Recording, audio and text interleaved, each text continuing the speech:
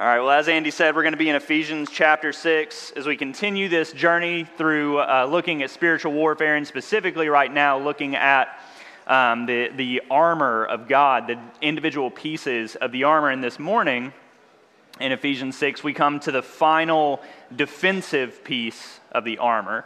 We have one more to look at after this, but this is the final defensive piece of armor. And so to kind of summarize where we've been in chapter 6 so far, I'm going to read a little bit more than I did last time, and I'm going to take bits and pieces from verses here and there to kind of catch us up and see where we're at. So if you have your Bible, you can turn to Ephesians 6. We'll pick up in 10 and skip around a little bit for this short passage. If you don't have your Bible, it's up on the screens there for you. Ephesians chapter 6, starting in verse 10. Finally, be strong in the Lord and in the strength of his might. Take up the whole armor of God that you may be able to withstand in the evil day, and having done all, to stand firm. Stand therefore and take the helmet of salvation. Let's pray as we approach the word. Father, your word equips us, it sanctifies us, and it helps us. I pray that as we approach it this morning, we would see it with clarity in a way that affects our hearts and pulls us into deeper and greater trust and fellowship with you. It's in your name we pray. Amen. So I'm sure we all have our favorite moment or favorite scene from the Chronicles of Narnia. At some point or another, you can probably picture it now, and many of you've probably read it several times, and you might have a favorite character. And, there are the big ones. Obviously, there's Aslan. There's Eustace. There's Mr. Beaver or Reepicheep. There's some characters that we can point to and go, oh, this is my favorite. But I think there's one in there that is highly underrated. There's a character that is just an absolute favorite of mine because I identify with his cynicism so much. And that's the character of Puddleglum. Let me give you a few of my favorite lines from him. All right, here's one. Good morning, guests, he says to the children. Though when I say good, I don't mean it won't probably turn to rain, or it might snow or fog or thunder. You didn't get any sleep, I dare say. And here's another one. After almost of all of Aslan's signs have come to pass, and they've found the prince, and Eustace assumes, well, this means all is going to begin to go right at this point now, and Puddleglum chimes in and says, I don't know about that. You see, Aslan didn't tell Pole what would happen. He only told her what to do. That fellow will be the death of us once he's up, I dare say. I shouldn't wonder, I'm sure of it. And lastly, they're trapped in a cave with no end in sight, no way to escape, it seems. And he says, you must always remember there's one good thing about being trapped down here. It'll save funeral expenses. Constantly pessimistic and always on the verge of losing hope, Puddleglum seems like someone who's seen the absolute worst in life and expects nothing less for the future. But if we think about it, we all have a little bit of that attitude in us from time to time, don't we? Even the most optimistic of us can be beaten down by the constant barrage of life and its difficulties. And that's before we even begin to think about the spiritual battle raging around us that we're in, that Satan uses, that he uses those difficulties to his advantage. See, we're called to this battle, but it's a war of attrition from Satan's side. He's seeking to wear us down and to make us weary because he knows how easily we can lose hope. And in a battle that will literally last a lifetime, that can be a little overwhelming. As it continues to get harder, we can begin to feel that overwhelming, and it's hard to remain hopeful. With an enemy who preys solely on our weaknesses day in and day out, how could we remain hopeful? And that's the question that we need answered this morning. How can we remain hopeful in this kind of war, in this kind of difficulty? And the answer that the text provides is that only the salvation of Jesus can protect our hope. It's only his salvation, and we desperately need that protection. We need protecting. Throughout this series, I said it earlier, and I've heard a couple of the other preachers say this, that some of you, as we look at this spiritual warfare, you might not be feeling the weight of that battle right now. But I know that there are many of you here this morning that are walking in this door and going, no, I feel it.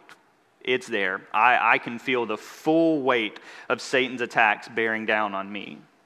And wherever you're coming from on that spectrum, this point will likely not come as any surprise to you, because you have to realize that we are in danger. Wherever you're at, we realize that we're in danger. And first, we're in danger of weariness. Now, I'm going to spoil a little bit of the sermon later on, but I hope it's nothing you didn't see coming anyway. We're going to look at how Isaiah points to Christ and shows that he wore the helmet before we did. But before we get to that point, let's look at the context of that passage a little bit more. And it's in Isaiah 59, and here we're looking at Isaiah 59, 14 and 15. And here's how the Lord sees the world that he's sending his divine warrior into. He says, "Justice is turned back, and righteousness stands far away, for truth has stumbled in the public squares.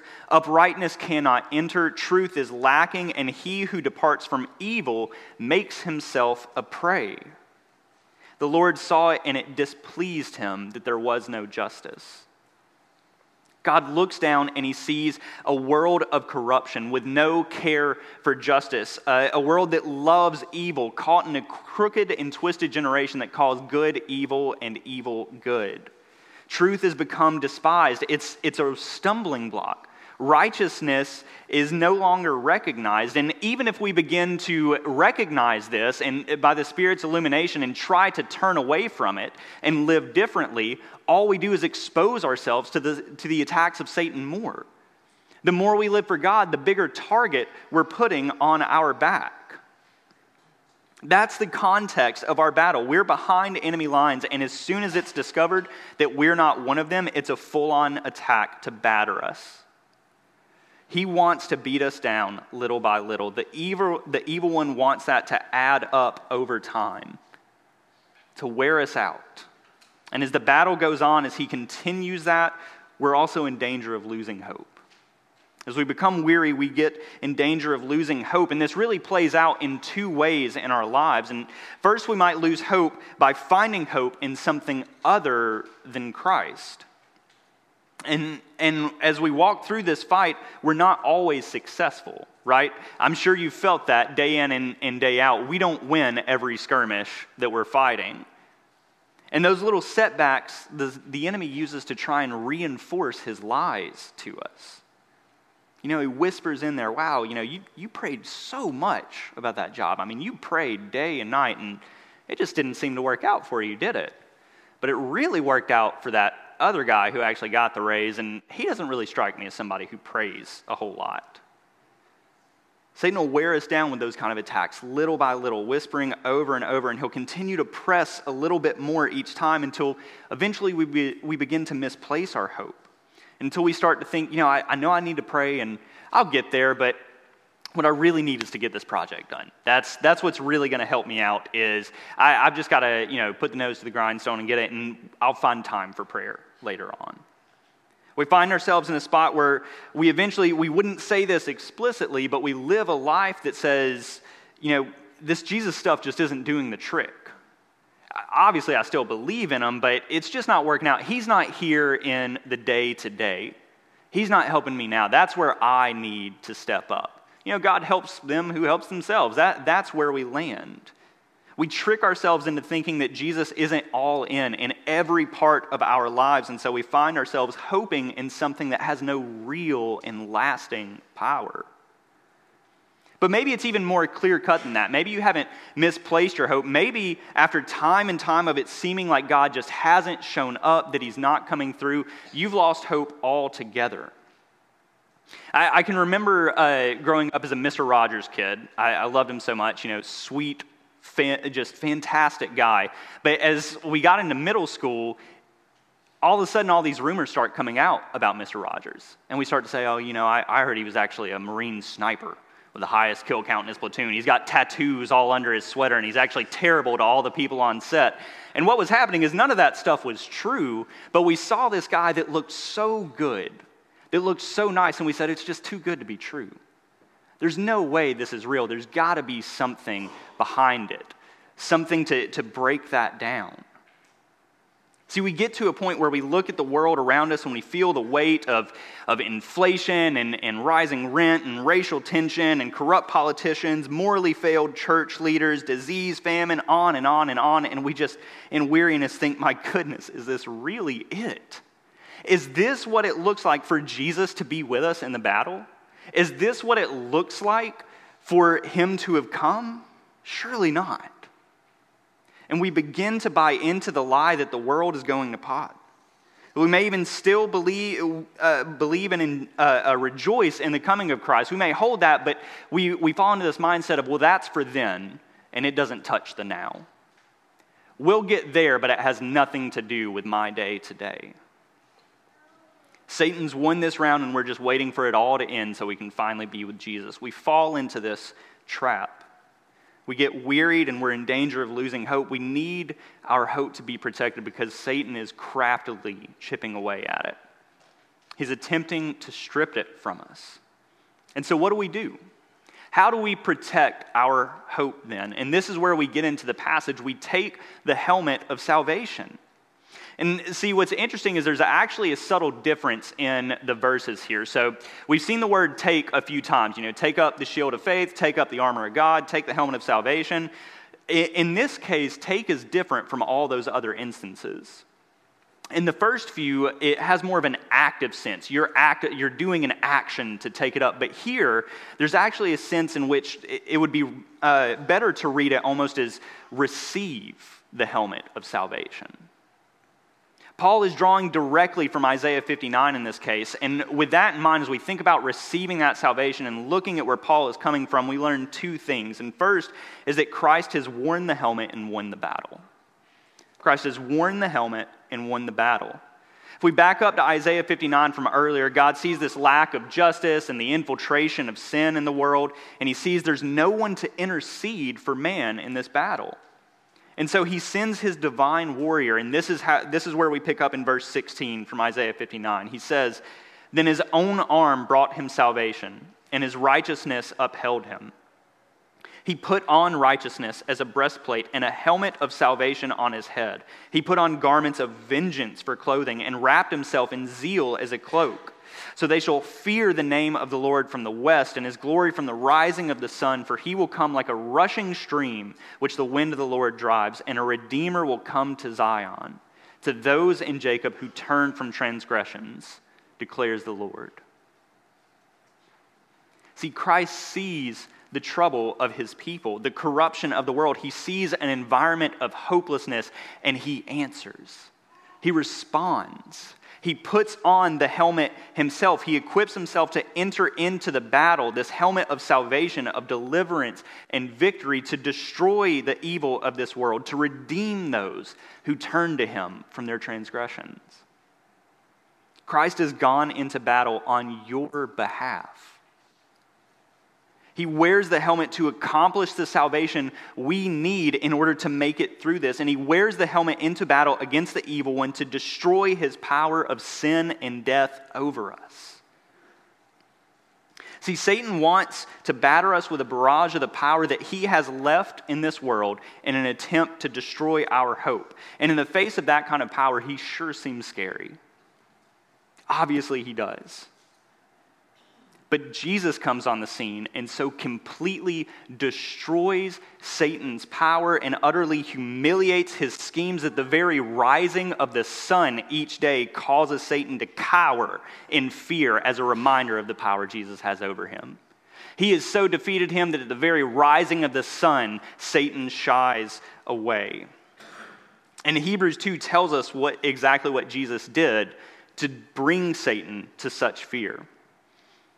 It says, "He who for a little while was made lower than the angels, namely Jesus, crowned with glory and honor because of the suffering of death, so that by the grace of God he might taste death for everyone. For it was fitting that he should make the founder of their salvation perfect through suffering. Since therefore the children share in flesh and blood, he himself likewise partook of the same things, that through death he might destroy the one who has the power of death, that is the devil, and deliver all those who through fear of death were subject to lifelong slavery." Jesus took up the armor and went to the one who held the power of death as his greatest weapon. And Jesus entered into the fight by subjecting himself to the evil one's power, only to show him that not only could Jesus take on the power of the devil, but he could take on the very wrath of God and still break free from the chains of Satan. He makes the devil cower because he has felt the sting of his true powerlessness in light of the glory and righteousness of salvation in Christ. And you need to hear this morning if you're going to find hope. Jesus does not stop there. That's not the end. He wore a helmet to earn a crown of glory, but he took a crown of thorns to give us his helmet. Christ has adorned his people. He not only fought, he has adorned his people. He wore a helmet to enter into battle so that he could earn that crown of glory, but instead he took on the punishment of sins. He took the crown of thorns on the cross. He experienced the defeat of death in the evil one's battle, all so that we could receive his crown. He subjected himself to the evil one's only power, only to overcome it and earn a victory that he could share its rewards with us. And that's why Paul pulls from Isaiah 59 in another place, and he doesn't just call it the helmet of salvation. If we look at 1 Thessalonians 5:8, he says, "But since we belong to the day, let us be sober, having put on the breastplate of faith and love, and for a helmet, the hope of salvation." The hope of salvation. You could read that as the sure hope, the certain hope of salvation. You know, when I think about this, I love English Premier League soccer. And there's normally one point in the season where there's some power team that's just running away. They're at the top of the table. They're doing better than any other team. And with the way the league works, at a certain point, this team has had so many wins that mathematically they've won the season. Although there might be 3, 5, even 10 games left in the season. But they've won it. They could lose every game after that, and their closest rival could win every single game, but they're still going home with the trophy. The victory is certain. They could go in and lose every single game. No matter what the outcome is, win, loss, or draw, they're going home with the victory. This is where we find hope. The victory is won. No matter what happens day to day, we have a victory.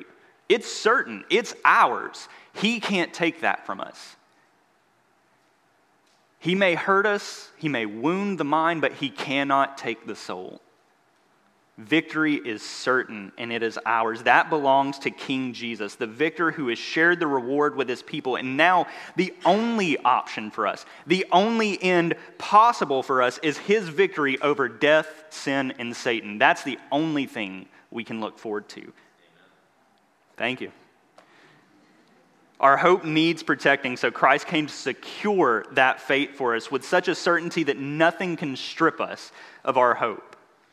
And so how does that great view of the future affect us in the battle now? That's a great view, but how does it affect us now? Well, we stand. That's why we went back a little bit in Ephesians. He tells us throughout this, take up the armor and stand. And having done all, to stand firm. And I think what this points to with the helmet is it's saying after going through the battle, after experiencing the daily slog of this battle with Satan, being attacked and assaulted, weathered and wearied, continue to stand in the hope of your salvation. We stand even after the difficulty of a lifelong battle with a certain hope to overcome our weariness through Christ's strength and endurance. With his hope, we can go in confidence. The devil wants to strip away our hope and to weather it out, but Christ has secured it by winning the battle already, so we can press into this battle with confidence. That means we don't cower or shy away from it at fear of what the devil may bring against us. And now this is where many of us shrink back. We're scared to confront someone who sinned against us because we know the conversation will be difficult and uncomfortable. Or we choose to bottle up our sin struggles rather than confess them because that would require openness and vulnerability with other people. We're scared to live in this way because we know that it opens us up to Satan's attacks to a grander battle that will wear us down even more. We shy away from pressing into that because we know, as Isaiah said, we're making ourselves pray. But as we begin to live out the gospel, while that's a reality, the message of the scripture is that we must go in head held high. We have to go in confidence to do more than stand, to actually move forward against Satan. And we can do that with confidence because we have a sure victory ahead of us. Is it difficult? Absolutely. We go in confidently, not without any feeling. And Paul sums up that experience in 2 Corinthians. Listen to this. He right before this, he says, we have the power of God. You've got the power of God, but then he says, we are afflicted in every way, but not crushed. We're perplexed, but not driven to despair. We're persecuted, but not forsaken. We're struck down, but not destroyed, always carrying in the body the death of Jesus, so that the life of Jesus may always be manifested in our bodies. So we do not lose heart. Though our outer self is wasting away, our inner self is being renewed day by day. For this light momentary affliction, the battle around us, the difficulty that we experience is just preparing us for an eternal weight of glory beyond all comparison. As we look to the things, as we look not to the things that are seen, but to the things that are unseen. For the things that are seen are transient, they're passing, they don't last. The things that are unseen are eternal. The victory is eternal. We have a certain and eternal hope. So as scary and as overwhelming as it may be to intentionally put ourselves out as prey to Satan's schemes, to live that life and to go in confidently moving towards Satan and his battle, we can move in with confidence knowing that Christ just isn't promised in the distant future. It's not a hope just for then. He is here now, working his victory in us, renewing us day by day so that we may experience it more fully. Satan comes stronger, but Jesus comes better. He will renew us. He will help us. But you might think, what about when we don't feel this victory? That's a great message. You know, that sounds awesome. I love the idea of it, but there are days when I don't feel that. I don't want you to leave here thinking that the answer that I'm trying to give you is just, well, think better. Just think about it more, and that'll help you, because oftentimes that's not what helps. So what do we do when the weariness outweighs our confidence? We go in community. And I didn't even plan this with Joel this morning, but that worked out really well, didn't it? We go in community, right? This is a really practical application that I want us to focus in on. When we don't experience that confidence of salvation that's being promised here, we remind ourselves of its assurance and blessing by going where it is most easily seen, experienced, and expressed, which is the community of believers around you. Our feeling of hopefulness is fleeting. That feeling, the emotion of feeling hopeful is fleeting, but our hope is certain. And there's no better way to be reminded of that in those moments of fleetingness than to join together with others who are in the same fight. I actually thought of this when I read an interview just recently of a soldier who is recounting their time in Vietnam, and they actually came under ambush by an enemy group, and he was talking about the chaos of it and you know, kind of walking through what they were thinking. And they asked him, you know, what was your thought in that moment? Like, surely, you know, you think of these military guys and they're all tough and they're just out there and nothing scares them. You know, they're eating nails for breakfast, that kind of ideal. But what he tells the interviewer is, actually, in combat, everybody is afraid. Everybody's scared senseless. But there's a camaraderie among people in your outfit. There's a closeness because you want to save their lives as much as you want to save your own. We all feel the fear and struggle and weariness of this fight. All it takes is a decent conversation over a meal to figure out we've all been there. But these people around us that are sitting to your left and right, that sung over you this morning like Joel talked about, these people want to see you live and glorify God just as much as they want that for themselves. The church, this is your home base. This is the kingdom outpost where you rest up and you resupply. This is where you gather strength with others to go back out into the battle. And I'm not talking about just the physical institutional church. I'm not saying you have to come to this building for that. Come to this building for that. That's what it's here for. But I'm talking about the church as an organism. Individuals, each of you out there, as you go out and have meals with one another, as you meet in community groups, as you hang out with friends and watch your children play together, it's those moments where you are gathering together as a church, as a group of soldiers for the Lord to say, gosh, this fight is difficult. Man, I need some help. But thank you for being here. Our strength comes from Christ, but its constant reminders come from the presence and encouragement of those fighting alongside us. Listen to the rest of Paul's encouragement in 1 Thessalonians for that. Just after he tells us the helmet is the hope of salvation, he says, "For God has not destined us for wrath, but to obtain salvation through our Lord Jesus Christ, who died for us, so that whether we are awake or asleep, we might live with him. Therefore, based on these promises, based on the hope that you have and the sure victory that we have, encourage one another and build one another up, just as you are doing." If you're feeling crushed and afflicted and defeated and weary, the call here is not just remember the truth of Jesus, that he gives you strength and hope and certainty. That's well and good, and we should be reminding ourselves of that continually. But the call is also go to your brothers and sisters. Go to the church to seek encouragement. Go to those who can carry your burdens, who can help you in that, who can lift your spirits and encourage your soul. And what I want us to hear here is that we need to become comfortable in community. We need to be willing to come and open up about the difficulty and the experiences and the specific ways in which Satan is wearing us down. If you're anything like me, it feels weird, especially in this sort of modern age where like churchy stuff is already weird enough. It feels weird to go to someone and say, I feel like the evil one is attacking me here.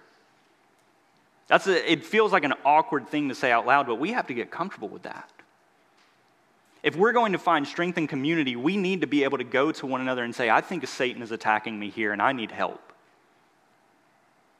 And for those of us who hear that from others, we have to become comfortable and take seriously the call to build one another up in that moment. I mean, what better way to showcase the hope of salvation to the world than to visibly demonstrate a community in which someone can feel the freedom to come in honesty and say something like, I feel so battered by this storm right now, by this fight right now, that I'm questioning my faith. To come with that kind of openness and the response not be judgment, and the response not be, well, just think better, but the response to be, of course you are. Look at what you're going through. Who wouldn't? But how can I carry that burden for you? What does that look like? Can we have some more meals together? Do you need some time alone where I can watch your kids and let you go on a walk and gather yourself? Do you need opportunities that I can somehow help with? Can I make you meals so that you don't have to worry about that and you can take more time to ponder the realities of the Lord?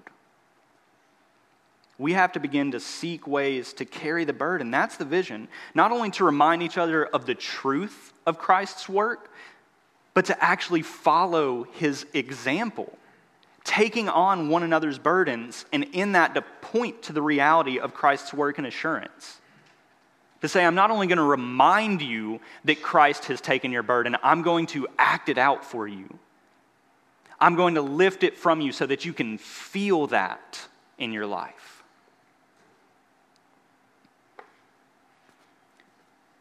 I thought about this as I was thinking through that point. I've started reading through Andrew Peterson's Wingfeather Saga. If you're not familiar with it, Andrew Peterson's the guy that does Behold the Lamb that we always sing in December, the concert we go through. And he's written a series of children's books called the Wingfeather Saga. And I don't think this is going to be a spoiler, so if you haven't read through the first book yet, it's just a snapshot, so I promise I don't think this is going to spoil anything. But there's a moment near the end of that book where the Igby family, the main family in the book, is running to escape the enemies of the land, the Fangs of Dang, as they're called. And to escape them and arm themselves for a fight, there's no other place that they can go except for a house hidden deep in the woods. A house that's rumored to be abandoned and haunted, and they're running there in the dead of night. And although they shouldn't have, the two youngest boys from the family had been to that house before and been scared senseless because they heard this ghostly, ghastly wail that scared them out of their wits. Now, Poto, the grandfather, knows that they've been there before, and so he says to the oldest boy, Janner, that he'll have to lead the family through the house because he knows the way. All Janner can think of is that ghoulish cry that he heard the last time. And so he's terrified. He's frozen, he can't move, and his grandfather, bringing up the rear, yells out and he says, "Ghosts aren't real, boy, it's just the wind." And Janner has every reason to trust his grandfather. He's never lied to him. He's always had his best interests at heart. But as Peterson puts it, I love this line. He says, his imagination was strong and working hard. He just couldn't move past that sound. He was sure there was really something awful behind it. And finally, to help him out, Poto, his grandfather, catches up to him and he takes his face in his hands and he says, "It's just the wind, boy. It's not real. Here, feel my hands on your face. This is real. I'm real, and it's okay." And Janner finally comes to his senses, and as he races off, he leads his family into preparation for this fight, no longer afraid of what was now so obviously to him the wind. Now listen, family, Satan is strong. And he is working hard against us. He's doing everything he can to convince us that